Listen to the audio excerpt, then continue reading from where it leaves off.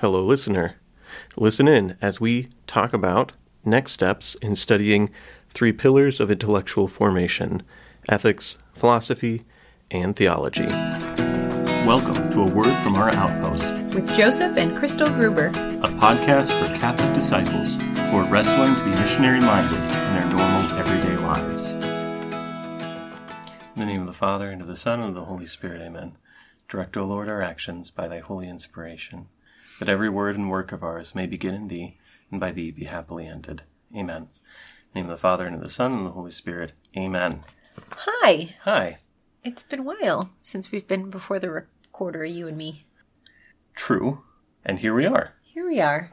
I'm excited to be podcasting with you this week. Me too. So I think the thought is to talk a little bit about the three apologetics classes that I had delivered. And the really cool realization you had, maybe after you delivered them? No, after I delivered them last year. Okay. How they actually tie into what Apostolic Exusitatum says that we need for intellectual formation. Yeah. So you guys may remember a few episodes ago, we were going through chapter 6 of Apostolicum Exusitatum. In English, it's just called the Decree on the Apostolate of the Laity, which is a document from Vatican II. Chapter 6 is called Formation for the Apostolate.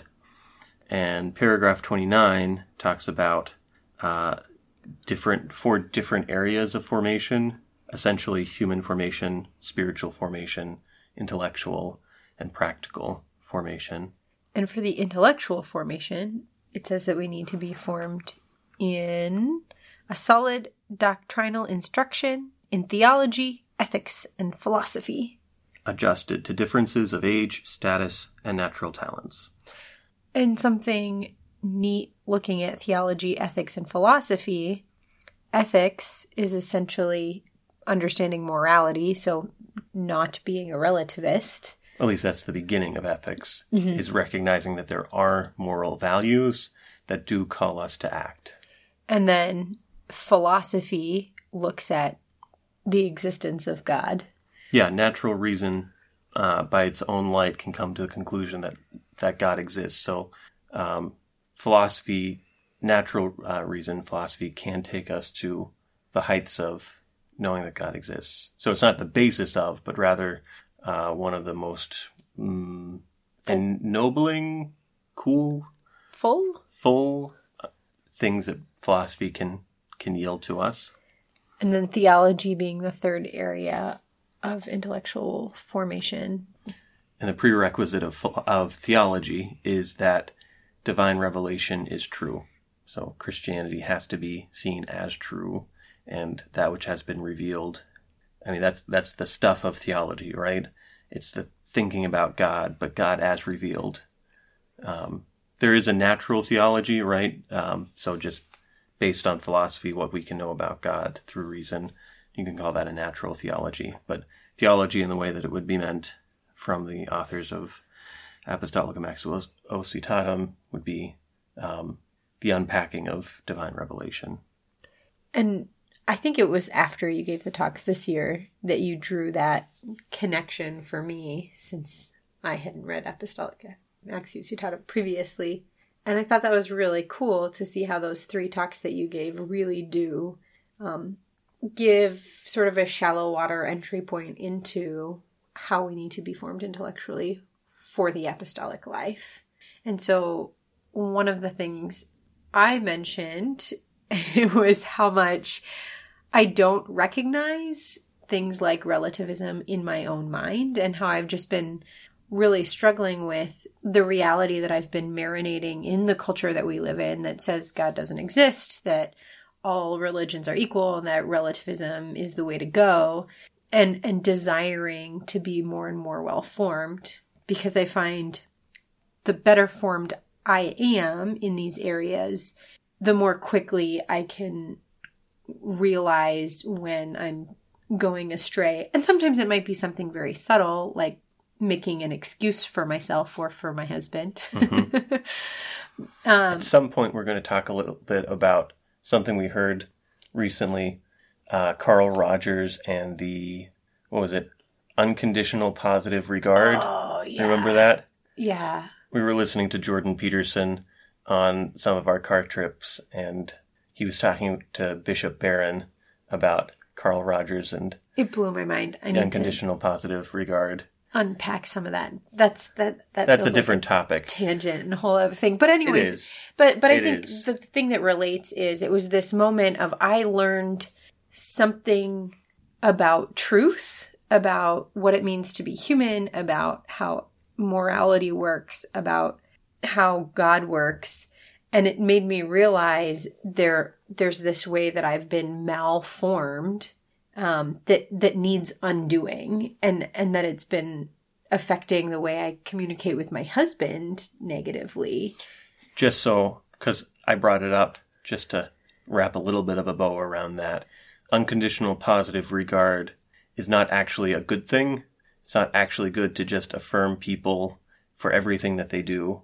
Even when it's not good. Even when it's not good. It's not good to just make excuses for them.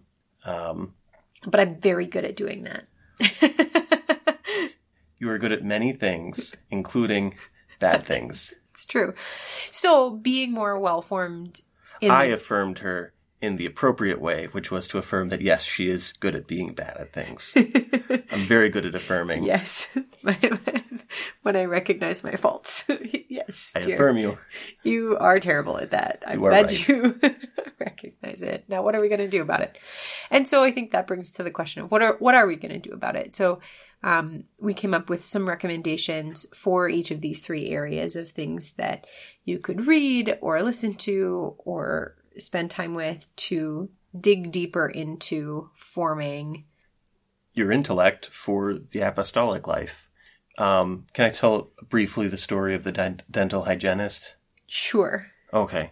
It's not part of our notes about what to talk about tonight, but I'm going to talk about it anyway. I had my teeth cleaning the other day, and the dental hygienist was talking about the number of children that she desired to have. She had had one, and it was a boy, so they're hoping to have a girl, and then they would be done. But if they have a boy for a second child, they might have a third. And I didn't totally comprehend everything that she was saying, but to be better formed both in what is true, but also to be able to recognize, like, what is off about this, and how do I actually broach the subject in a gentle way, like, oh, how do you view children? Oh, what is a family? To be able to have the capacity to put comments into context, to take a step back, and to ask a question that will actually engage them. I didn't do a great job, just FYI, with this dental hygienist. I was like, something seems off about what she's talking about, But I think the thing that's really interesting is then when you were telling me and we were talking about it, I was like, of course that's what she thinks. That's what everybody thinks. And that blew your mind. I didn't know that most people see children as, like, they come in sets, ideally, of two. Like that, I don't know. That wasn't how we were raised in my family. But that was something that was and is a very common way of thinking and so for me, where for you it was this, something's off. How do I, like, ask better questions to help expose some different ideas? For me, I'm like, yeah, that's just kind of how everybody thinks. And I feel a little like I can't do anything about it other than not look like a total hot mess when I'm out with my big family. Yeah. Not that our family is all that big. No.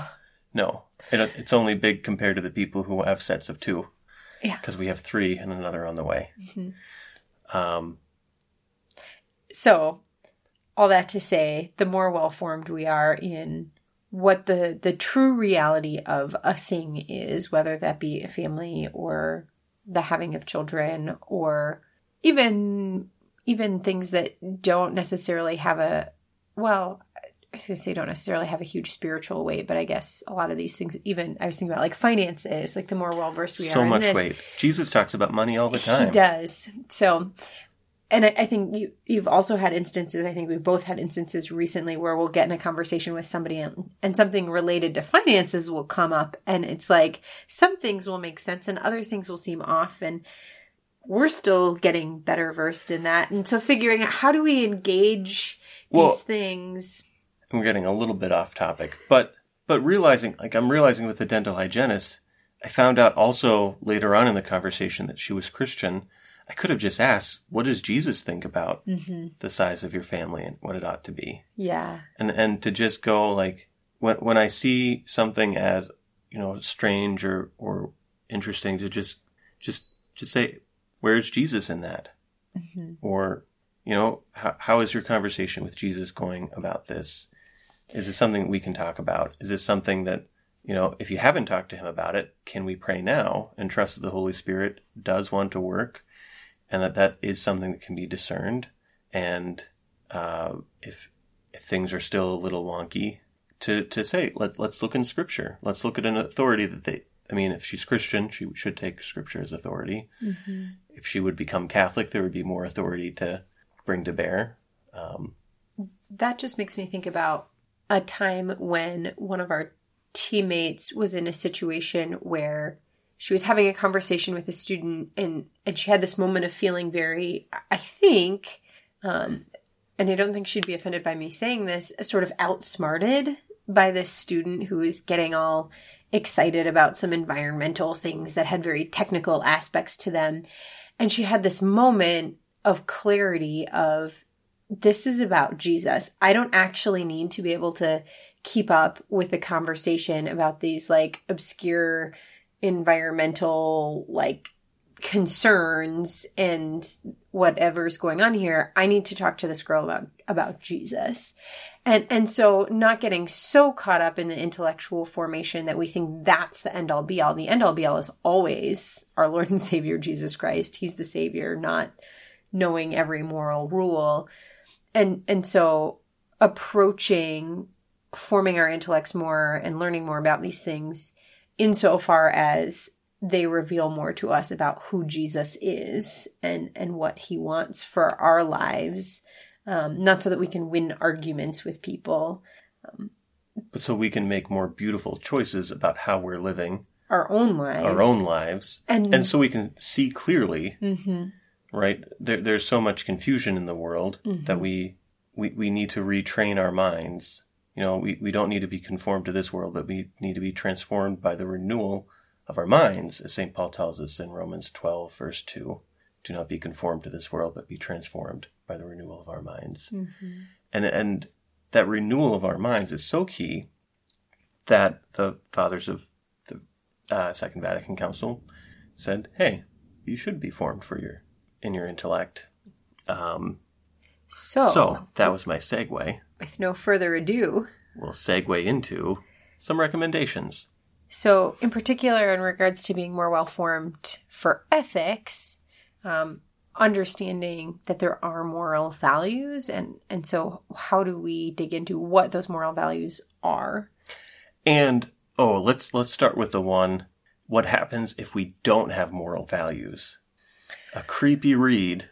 You have to, I promise you, the first 20 pages might not seem interesting, but it builds and builds and builds. The Abolition of Man by C.S. Lewis. It's very good. It's also, I know through our library we can get it to listen to for free, and it was originally 3 lectures. And so listening to it for me was something that was really easy, and it's an hour and a half to listen to. So The Abolition of Man by C.S. Lewis is phenomenal in terms of, like you said, understanding what happens when we strip away morality and ethics. And that, for me, I think motivated me to want to learn more about how to live a moral life. And one thing that we found that's really cool is Hillsdale College has some free online classes that you can sign up for. I mean, free. It is free. You have to give them your email address, and then they send you other emails, and sometimes they do ask for money. But I mean, it's not anything too crazy. I just gave them money.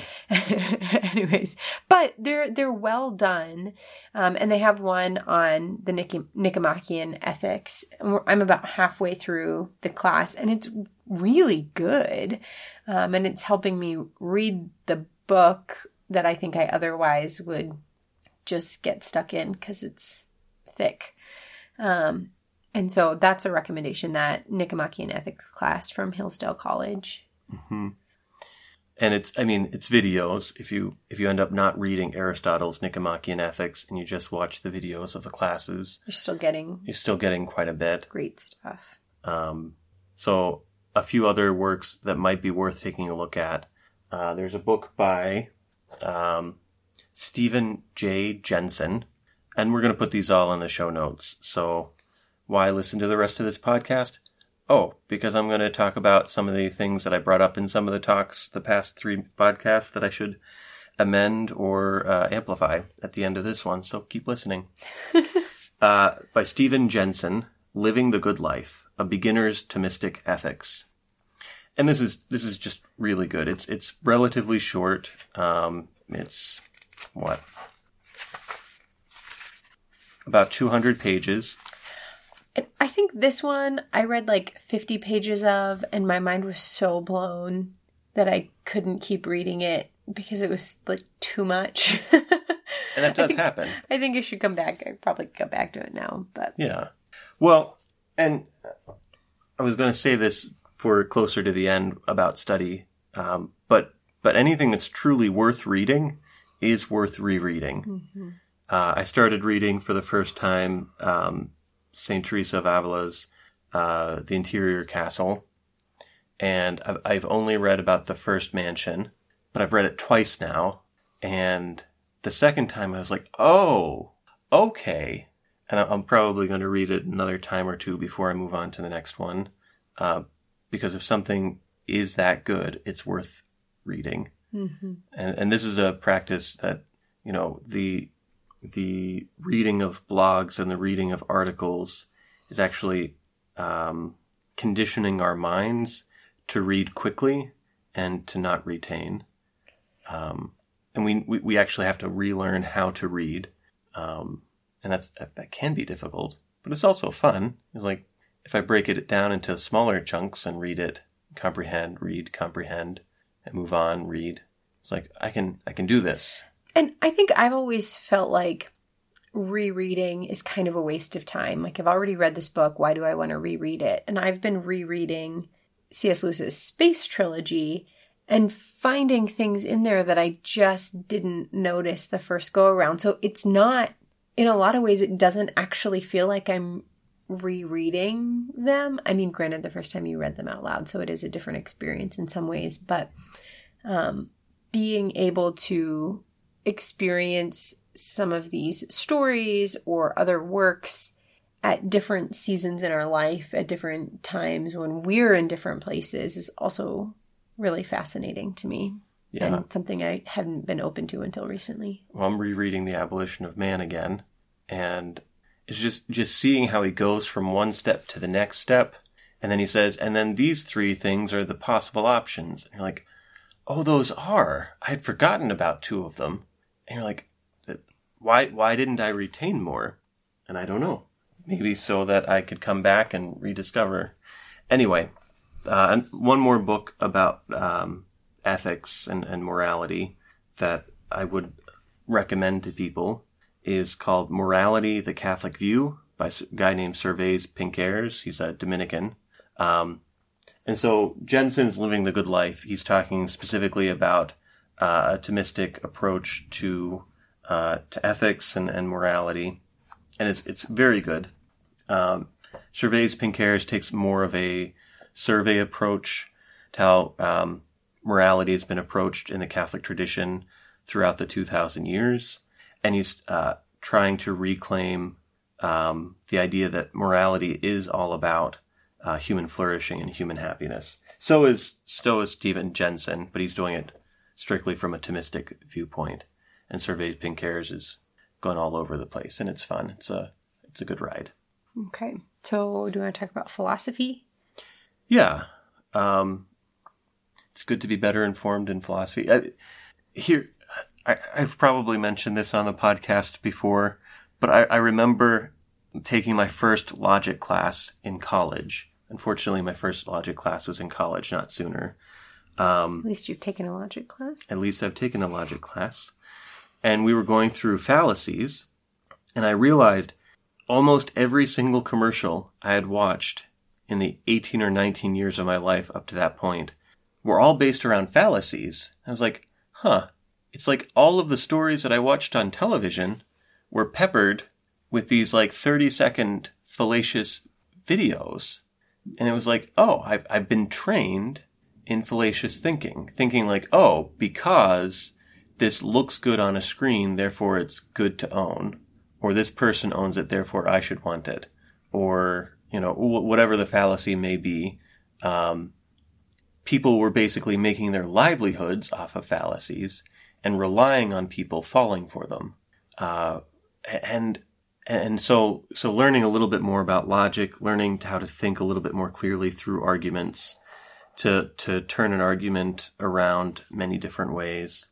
So the first person to recommend for reading for understanding philosophy better would be G.K. Chesterton, just because he thinks, how to put it, he thinks in paradoxes and puzzles, and he'll take things that we'll take for granted, and he won't take them for granted, and he'll run with them. So it is a really great bit of mental gymnastics that he goes through, and it's sort of like he becomes your personal trainer.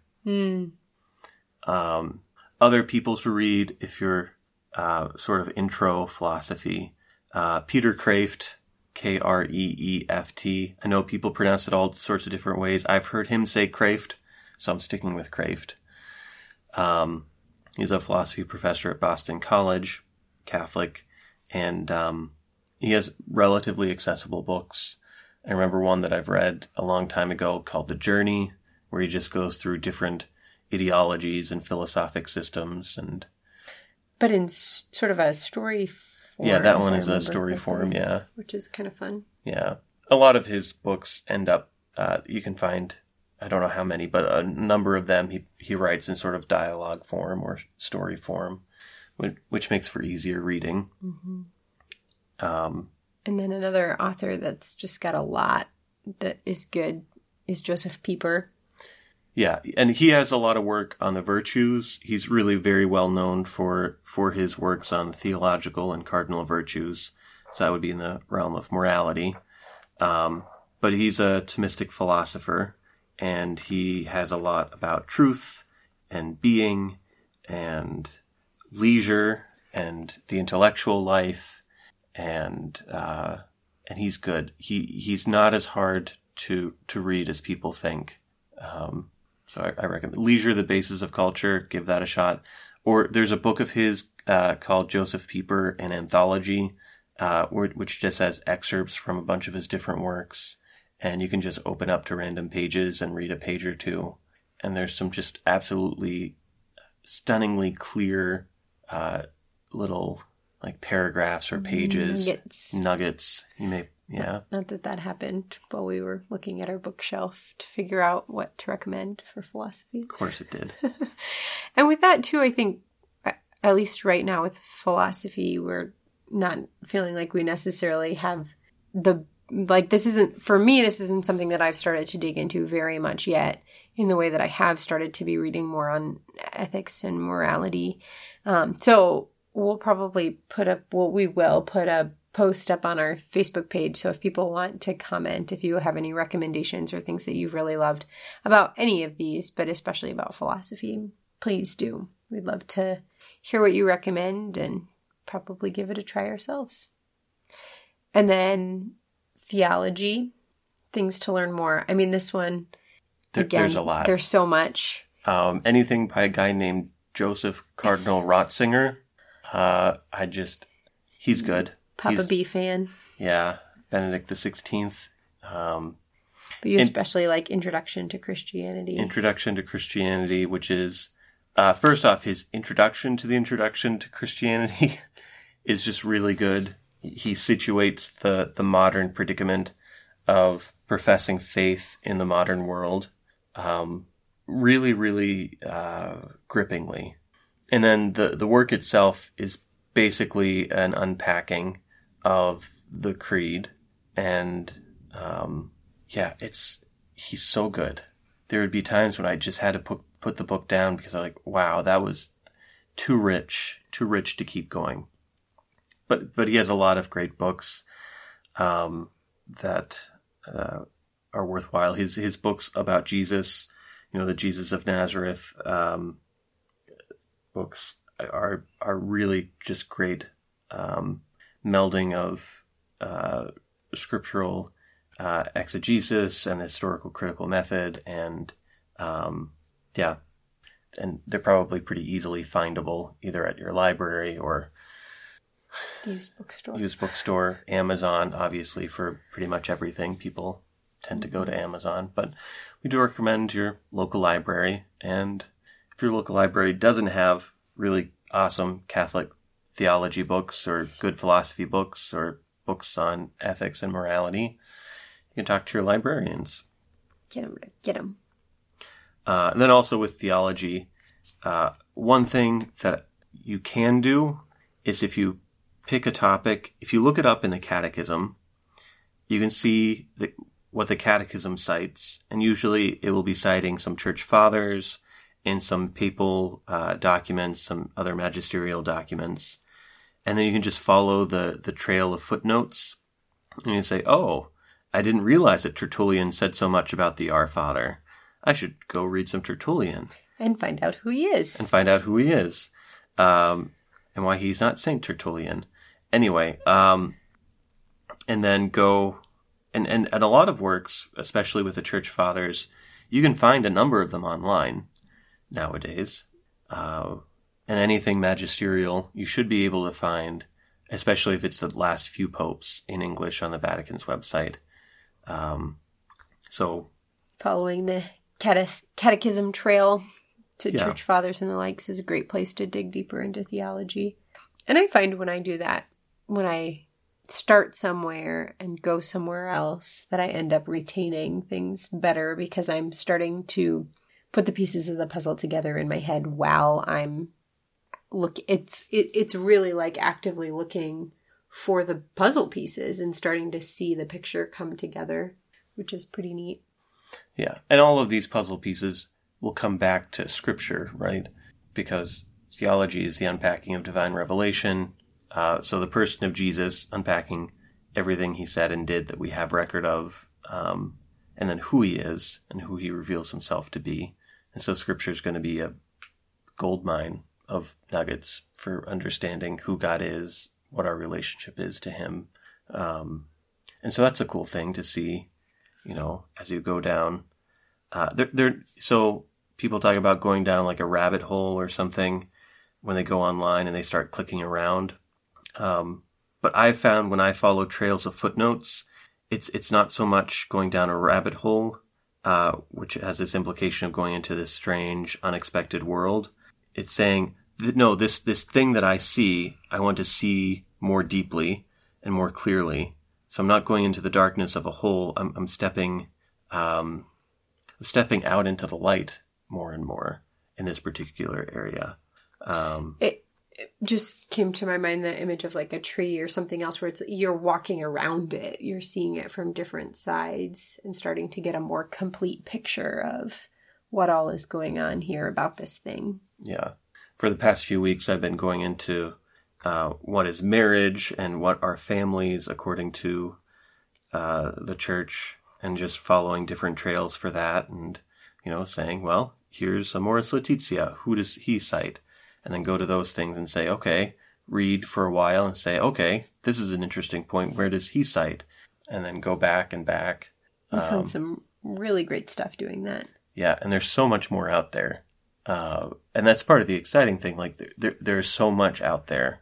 People have been literally reading and meditating and chewing on and discussing and in some cases debating different topics in theology for 2 millennia for the New Testament. And then if you add in all of the Jewish commentaries on the Old Testament, there's just been thousands of years of really pondering in our hearts what God has been saying. And maybe that's a good way to tie it all together, is that ultimately this is supposed to draw us into the life of Christ and imitation of him and imitation of the saints, especially of Mary. and that all of these can be approached in that kind of way. And if you think that you don't have time, know that this is one of the reasons why God has given us the Sabbath rest. This is what Sundays are for. I don't always take enough time on Sundays for diving deeper, in part because I do that during the week as well. One of the benefits, I guess, of being a Catholic missionary currently. I also think this is a thing for the rereading. I think for me, I've always felt like I don't have time because I'm with young children and I can't sit down and read something that's so dense and really understand it if I'm trying to make that happen on the first read through. And looking for, and having watched you, Joseph, find time to read one paragraph and be okay with that, okay, I don't have time to read all of the Nicomachean Ethics, and I've been going through the class way slower than I kind of wanted to at the beginning, but I do pick it up, and I do read a paragraph here and there, and I reread a paragraph, and then I read a paragraph, and wanting to go back and watch those videos again, because when I watched them, I was feeding one of our kids breakfast, and I probably only got maybe half of it. And that's okay. I often feel like I don't have time because I don't have time to learn everything deeply right now. And I couldn't do that even if I didn't, even if every day was Sunday and I didn't have little kids to care for. And so also being at peace with just a lot of this stuff is so rich that kind of like you said with Ratzinger, it's like to take little bites and to then ponder them throughout the day, even if we don't have time to go into a lot. And so to be okay with what we can get. And sometimes that just means carrying around this book with you wherever you go, because and by wherever you go, maybe that's from your kitchen to your living room. That's kind of what it is for me some days. And maybe it's sticking it in my purse, but being okay with taking short moments, I think makes a big difference and is something I often miss out on and forget about. And this is an interesting point too, because if we're taking these things around with us physically, we're also taking them around mentally, which means that they'll probably leak out into our speech. Yeah, and this is another thing, like with the Nicomachean Ethics class, we've been kind of trying to go through that around at the same pace, and that's enriched our conversation, and it's enriched my conversation with other friends of mine. It's like some of especially my friends who are also moms with young children, where it can be really easy to have very shallow conversations that mostly have to do with our kids. When I'm reading these things and unpacking them, especially when it's somebody else who I know is also at least attempting to form themselves, our conversations are so much richer and so much more full. And that allows for me to then unpack these things even more. Again, even if it was only one paragraph, that I can talk it through with somebody else. And it's great. Because we're suggesting, for those who feel like they don't have very much time to do it in little bite-sized increments, that these bite-sized increments, usually we're seeking out an answer to a question. And so we have this question in our minds and our hearts that we can then bring up with people. What? We can bring up these questions with other people. 2 more steps back. Questions. I forget to bring a question to the table when I'm reading these things. That would be very helpful. Yeah. To ask the question, why am I reading this right now? What am I getting out of this? What are they trying to present? What questions are they trying to answer? Yeah. That would be helpful. Yeah. Oh, yeah. No, it's very helpful. This is something that I discovered as an on-campus missionary a few years back, where my teammates were more interested in ongoing formation, and we realized the questions that we were talking about as a team of missionaries were actually really great questions to just talk to random people about, to start conversations, and to get other people's thoughts and opinions, and if they didn't have thoughts and opinions, to get their gears turning. But yeah, it does mean that we should have questions in mind. There is a process that I was taught, probably would have been like 6th or 7th grade, and I don't do it very often. She called it, the teacher who taught us this study method called it SQ3R. Oh, did you learn this as well? There's some bell went off somewhere in the back of my mind. So the first S is just skim through, read the first and last sentences and the headings. Then the Q is come up with questions that you have based on your skimming. And then read, review, and write. Read, write, and review. I don't remember the 3 R's, but the S and the Q seem to be pretty important with what we're talking about. The 3 R's maybe are too. For those who are listening who did learn about this process, if you want to comment on Facebook what the 3 R's were other than just read, read, read. That would be great. Yeah. Anywho, the formation of our intellects, it does leak into apostolic work. It does leak into conversations. It does potentially elevate them.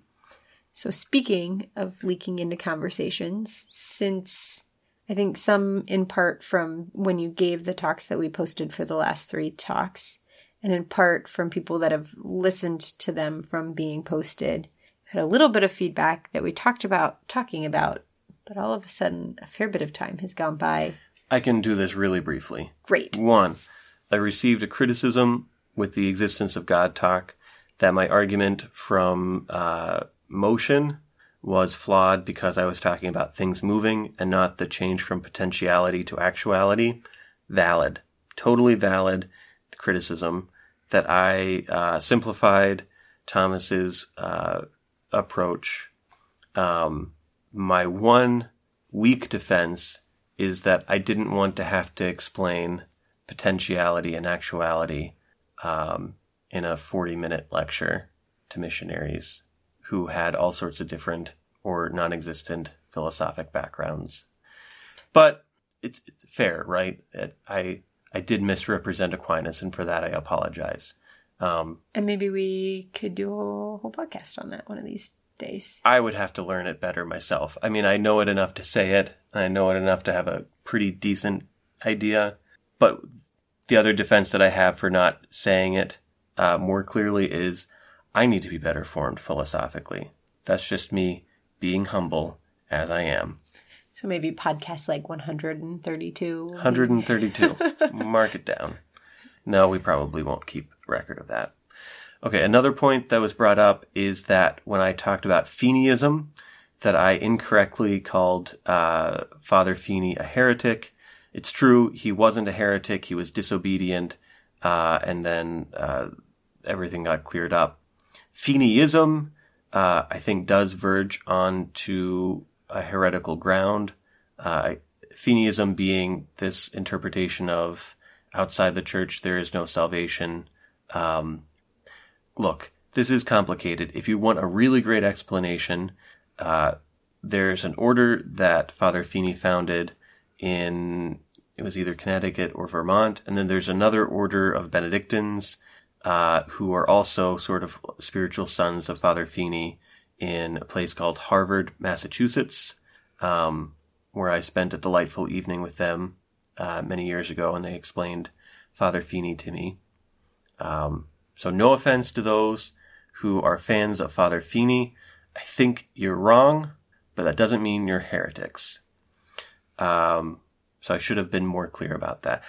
To be honest, for podcast listeners, I had a PowerPoint, and on the PowerPoint I had a picture of George Feeney from Boy Meets World. And that's really why I wanted to put Feeney up there. Also because I think he represents, in a lot of Catholic minds, like one of the further extremes of understanding extra ecclesiam nulla salus. But again, this is one where probably brought up something too big to really chew over in a 40-minute talk. Last thing, a question was asked about reading the Old Testament through the lens of Jesus, or the allegorical sense of Scripture, and how is that more legitimate than like a Marxist reading or a queer theory reading or a feminist reading or a post-colonial reading of Scripture. And I've been thinking about that, and I think there's really a couple of things to say. One, for the people who use like a Marxist lens, those people believe that class struggles are the most important thing. So they actually bring into the literature that they read this unquestioned assumption about how the world works. Same thing with post-colonial theory and queer theory and all of these other things. They're making an epistemic claim before they even start reading the text. And I think it's a little bit more valid to use Jesus as a lens to read the Old Testament, because he does that, and St. Peter does that, and St. Paul does that, and St. Stephen does that, and the Church Fathers did that. That's just how Christianity has received the Old Testament as fundamentally about Jesus. So is that still question begging?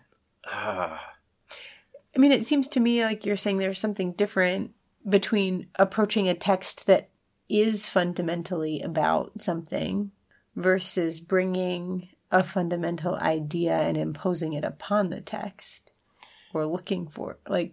Yeah, no, that's a good way to put it. That is a good way to put it. You're not imposing Jesus on the text of the Old Testament. He's there. You're uncovering him. So that is the other thing, because these stories from the Old Testament do make so much more sense in a sort of weird and unexpected way at times when we see that Jesus is actually at the heart of them. But I think also with that question is try it and see. For the atheist or the non-Christian who says, I don't think that Jesus is in the Old Testament, to say, well, if we're actually friends, do you want to try it and see? Would you like to look at a story or two with me and see if we can find Jesus in it?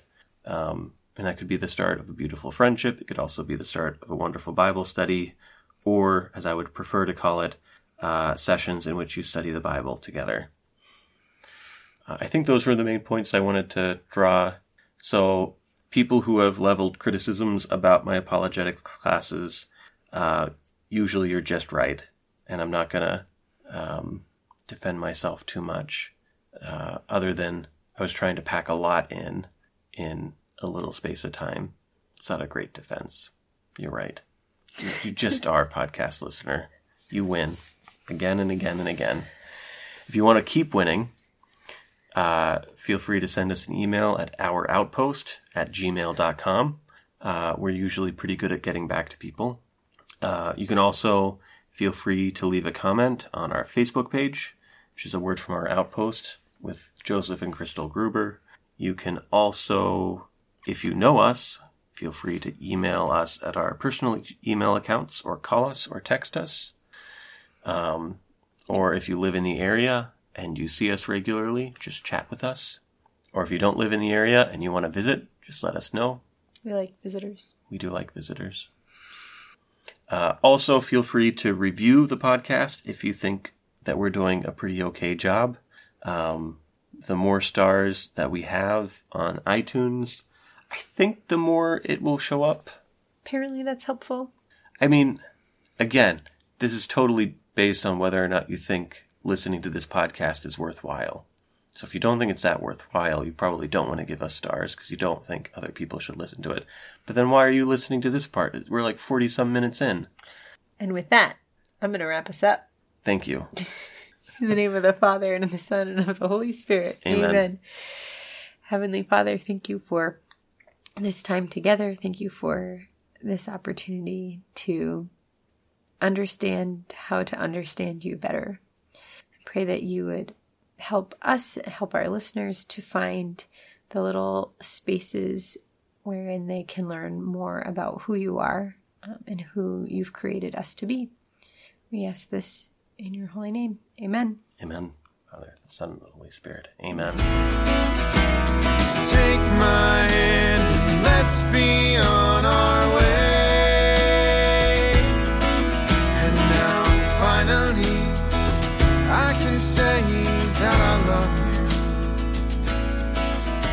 asylum. From our outpost to yours, thanks for listening.